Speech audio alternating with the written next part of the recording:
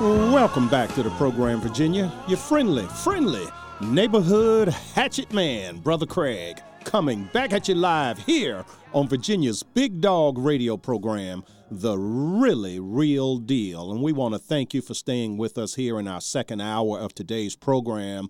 And I'm telling you, that was a great first hour. Our guest, Russ Jacofé. I love it, folks. We in the Christian Conservative Constitutional Capitalistic Coalition, we get called everything but a child of God sometimes. And one of the worst things is to say we are not the people of science. And so I just want to thank my friend Russ again for going through that scientific Bible lesson. And I know all of my Bible buddies are going to really have a lot to say about that. And but now we have a guest with us who is on the line, Tara Ross. And Tara has written a great book, The Indispensable Electoral College, How the Founders Planned to Save Our Country from Mob Rule. And Tara would fit into another aspect of what I call the 5 C's, and that's the conservative and the constitutional aspect. And so, Tara, thank you so much for joining us and sharing with our audience. Thanks for having me. I'm glad to be here. Yeah, and I'm glad to have you. And you've been, I have your bio up here, and I'm telling you, you have just simply been all over the place. And and your video, Dennis Prager comes on this same station. We're both a part of the Salem network, and your video, he has these Prager University videos, little 5-minute videos, and yours is the number one of all times. Like, 100,000, some crazy number of people. It's fantastic. I had no idea. Now, I find this stuff interesting, but, I'm a really weird, geeky kind of guy, okay? But I had no idea that there was so much interest in this. Well, it's funny because when the election happened last year, that Prager video was about a year and a half old, I think, at the time. And all of a sudden I opened my Facebook feed and I start seeing my face over and over, like scrolling through from people sharing it. It was crazy. It has like 50 million views. It's a little bit nuts. But I think people were just curious to know, like, given what happened and how the election turned out, I think people just wanted to understand, oh my gosh, what's this thing that operates in the background and how can I understand it? And I was so glad that Prager University just had that ready to go to help. And the founding, the longer American history goes, the more brilliant our founding fathers appear. And I talk all the time, Tara, about the cycles of history. And I think the founding fathers, from their study of history, knew about these cycles, that you would have a 4-generational repeating cycle: a springtime America, a summertime America, an autumnal America, and a wintertime America, where things get ugly. And, the nation was born in such an ugly season when we had to be birthed from Britain, and Americans were fighting each other, not just fighting England, but fighting each other. 4 generations, exactly 4 generations later, 86 years later, with brother fighting brother again in the Civil War. 4 generations later, World War II. And again, it's the idea of, is freedom going to be expanded or is freedom going to contract? And right now, we are exactly 4 generations later, and so we're in that ugly season again.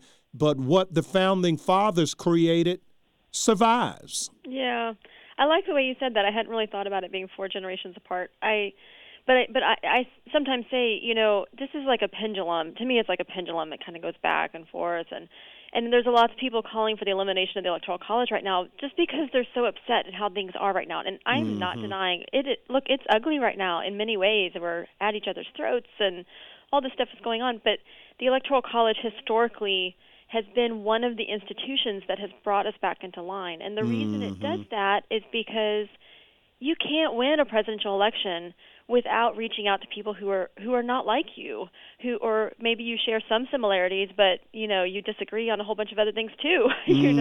Historically, over and over again, this has happened in our history, and historically, over and over again, the Electoral College has reminded us that we have to work with our neighbors and focus on our similarities and what brings us together as Americans. Yeah. And the people who have done the very best job of this have won in landslides. Think Reagan, FDR, some of these people, and it's because they understood. They built coalitions. They did all of the sort of stuff that unifies us. Now, I agree we're in a bad patch, but also getting rid of the Electoral College at this moment in time would be the absolute worst thing we could possibly do. Right.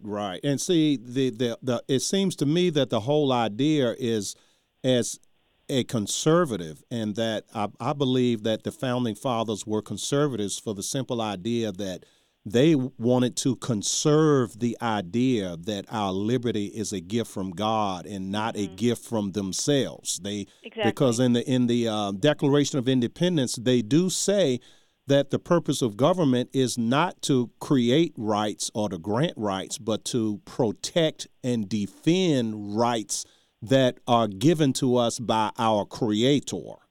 Absolutely. Doesn't that make America unique, where around the world you have kings, you have, even you have fake republics like in Russia where they pretend to have elections, or in China where they pretend to have elections, or Venezuela where they pretend to have elections. Now, if we get rid of the Electoral College, is it likely that, just say if, I don't think we will, but if we ever get rid of it, would it be likely that we could slide towards being like these countries?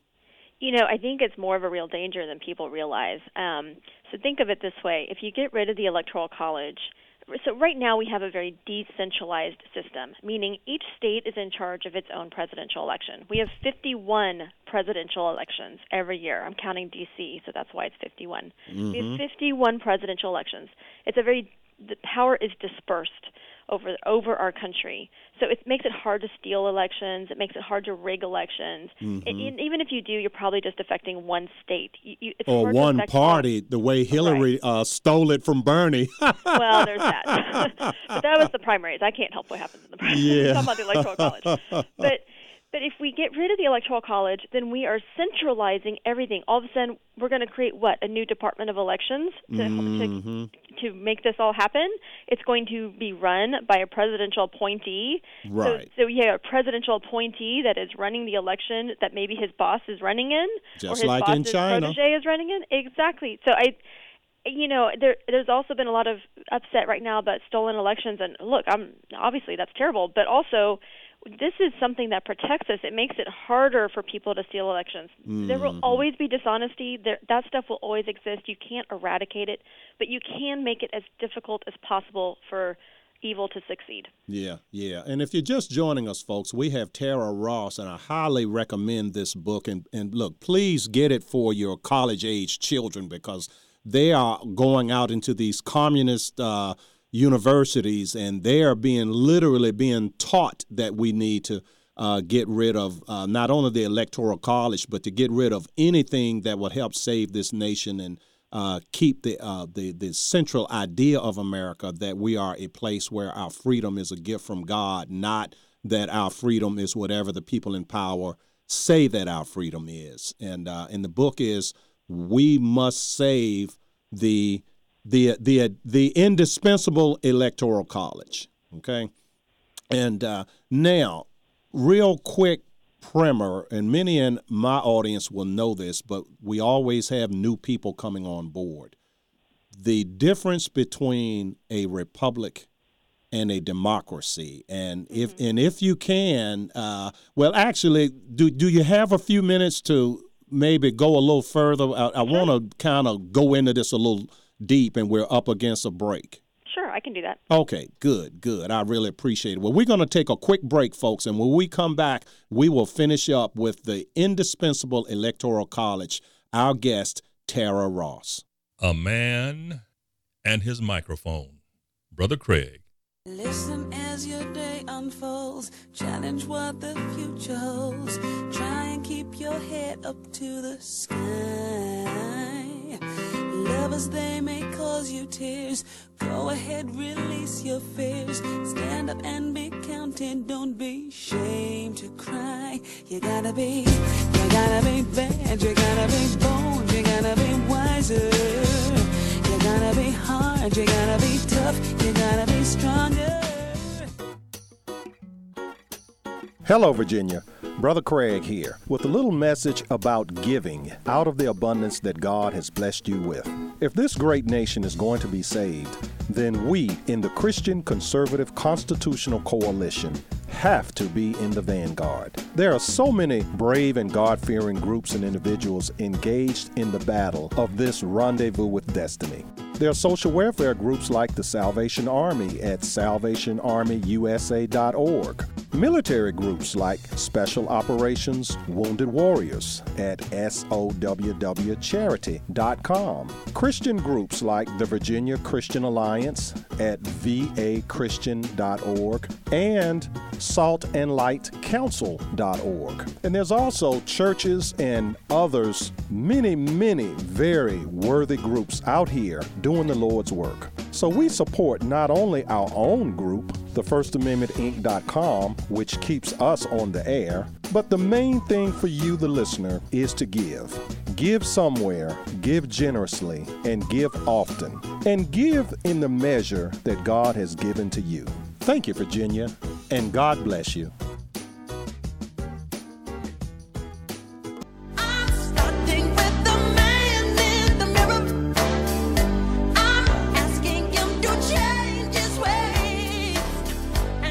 Welcome back to the program, Virginia. Your friendly neighborhood hatchet man, Brother Craig, coming back at you live here on Virginia's Big Dog radio program, The Really Real Deal. And we have a fantastic guest with us. If you're just joining us, our guest is Tara Ross, and Tara has written a book, The Indispensable Electoral College. And Tara has also written in the past what she was co-author of, Under God, George Washington and the Question of Church and State. And, of course, you could, taraross.com, you just have all kinds of stuff there. And I encourage you to go there and sign up for Tara's newsletter. And Tara, thank you so much for staying over with us. Oh, sure. No, I'm happy to do it. Yeah. Now, the question I was getting to about a republic versus a democracy, and I want to make it somewhat political, and I don't mean to put you on the spot. I don't know if you're a Republican or Democrat, and I could guess, but I won't. but the Republican Party has the root word republic.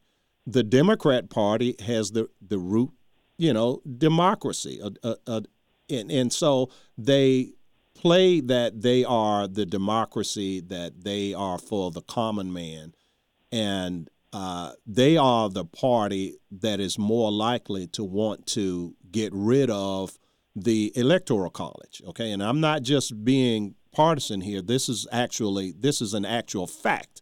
And am I correct on that? I think by and large, Democrats are much more likely, and certainly the party has worked against it in many ways, but yes.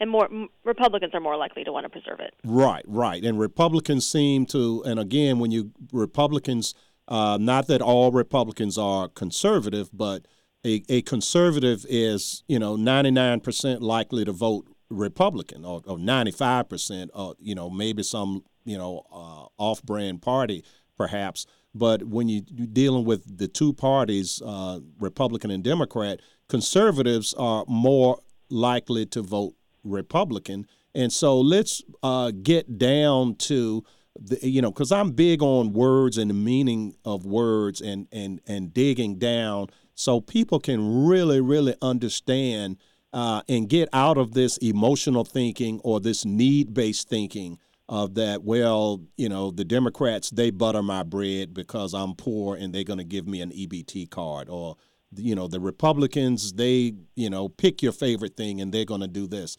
But this is really goes to the heart of what type of nation we are and more importantly, what type of nation we will become, because we all have children and grandchildren for whom we have to protect these institutions, correct? Yeah, I agree with that. Yeah. So give the audience a primer on a republic, a democracy, republicanism, and what it all means. And for a conservative, exactly what is it politically that we want to conserve? Are we just people who have cement in our brains, or are we trying to conserve certain ideas? Well, a democracy is much more likely. It emphasizes, one person, one vote. We all cast our ballot. Whoever gets the most wins. If 51% has this completely ridiculous idea in mind, but they outvote the 49%, 51% wins. That's just what it is, and it's kind of straightforward. I maybe some of your listeners have heard the analogy that a pure democracy is two wolves and a sheep voting on what's for dinner. So that's democracy for you. Yes. Just winner take all. That's a good one. Yeah, and a republic is much more likely to acknowledge the need for deliberation and compromise and working together. And maybe there's some circumstances in which you elect people based on their wisdom and their virtue, and like hoping that they will work together with like-minded, wise, and virtuous. It sounds ridiculous to say this, doesn't it? But with like-minded, wise, and virtuous representatives, well, actually, come together with good solutions. It actually doesn't sound ridiculous, but this is the bone of contention I have with Republicans, that I agree with you that Republicans have that deliberation and that, Mr. Smith goes to Washington idealism.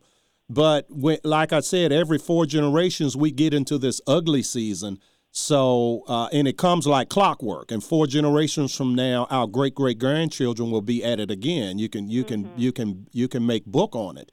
So how do we convince these Boy Scoutish Republicans to toughen up, and that you're not going to lose your soul just because you're being tough? You're trying to preserve, because as you accurately point out, it's the Democrats that are more likely trying to do things to hijack our electoral systems. It's not the Republicans.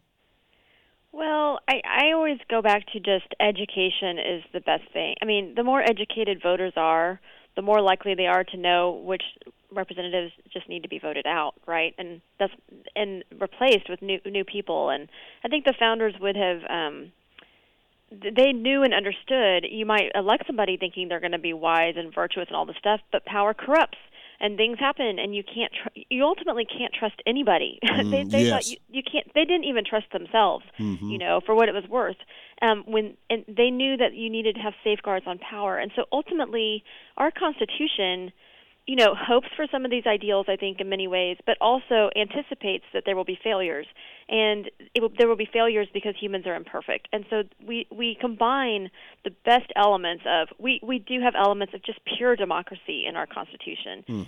There are, we have a House that is represented on one person, one vote representation. As it works out, our Electoral College, the first phase of the election, is purely democratic within the states. That's how it works. But we combine it with other elements of republicanism or federalism, state-by-state action, and these things all work together to protect our freedom. I think the founders just lived at a really unique moment. You kind of alluded to this earlier. Lived at a really unique moment in time. They didn't have a partisan bias when they were discussing this. There was no Republican Party, no Democratic Party. The only bias they really had was in favor of their home state. And as that worked out, it turned into a large versus small state discussion, which I think was really healthy for our country. But they were students of history. They knew political philosophy. They understood the differences between a republic and a democracy. They worked hard to incorporate the best aspects of both, and then to put checks and balances on the whole thing, because probably it would all fail anyway. And it survived. And it survived. And I think it survived because of everything I just said about how they were working so hard to create something that would withstand these kinds of problems. Yeah. Well, very, very well said. And I just want to thank you again. And listen, tell folks, I mentioned TaraRoss.com. Is that the best way for folks to get a hold of you? Sure. If you go there, I have daily history moments just little blurbs in the morning about, today it was about Mary and Abraham Lincoln getting married. So you can find more about my books there as well, and Facebook, Twitter, whatever. So. Yeah. You want to give we've already plugged this book, The Indispensable Electoral College, but the other book that you co-authored, George Washington and the Question of Church and State. We have about 2 minutes left in this segment. You want to throw a little something out there for that? Because that's a big one. Yeah, he had so much more to say about this issue than you would ever imagine, because the focus is so much on Thomas Jefferson. But it turned out he struggled with this issue throughout his life. Do you draft Quakers who have a religious objection to fighting? What do you do with the chaplains in your army? When the nation was getting started and you were trying to decide what to fund or not to fund, or all these, it just came into play a lot more. And he wrote about it and he talked about it. And he was actually a very practical kind of guy. And he thought, if you want to have a successful, self-governing nation, then you need a moral and virtuous people. And if you want morality and virtue, then you should support religion. He tried not to be non-denominational in his approach. He was more monotheistic than not, and more Judeo-Christian than not. But you could see him deliberately working also to include a lot of people in this nation. Wow. So he was a great guy. He had so much to say on this that nobody has any idea. Yeah. And we hope to fix that when we wrote this book. Yeah. Well, hopefully we'll kind of revive the sales. And that book came out in 2008, but still and that's something that's close to my heart, because I'm founder and president of the First Amendment, Inc., and that's one of my big issues. So it was fun. Yeah. It was really fun to dig into. Yeah. Well, thank you so much, and God bless you, and we pray that the Lord continues to bless everything that you do, and the next book you write, we hope you come back and visit with us. I really do appreciate that. All right, take care. Thanks. All right, bye now. Well, all right, folks, we're going to take our bottom of the hour news break, and when we come back, we will have your phone calls, 804-454-1366, 804-454-1366.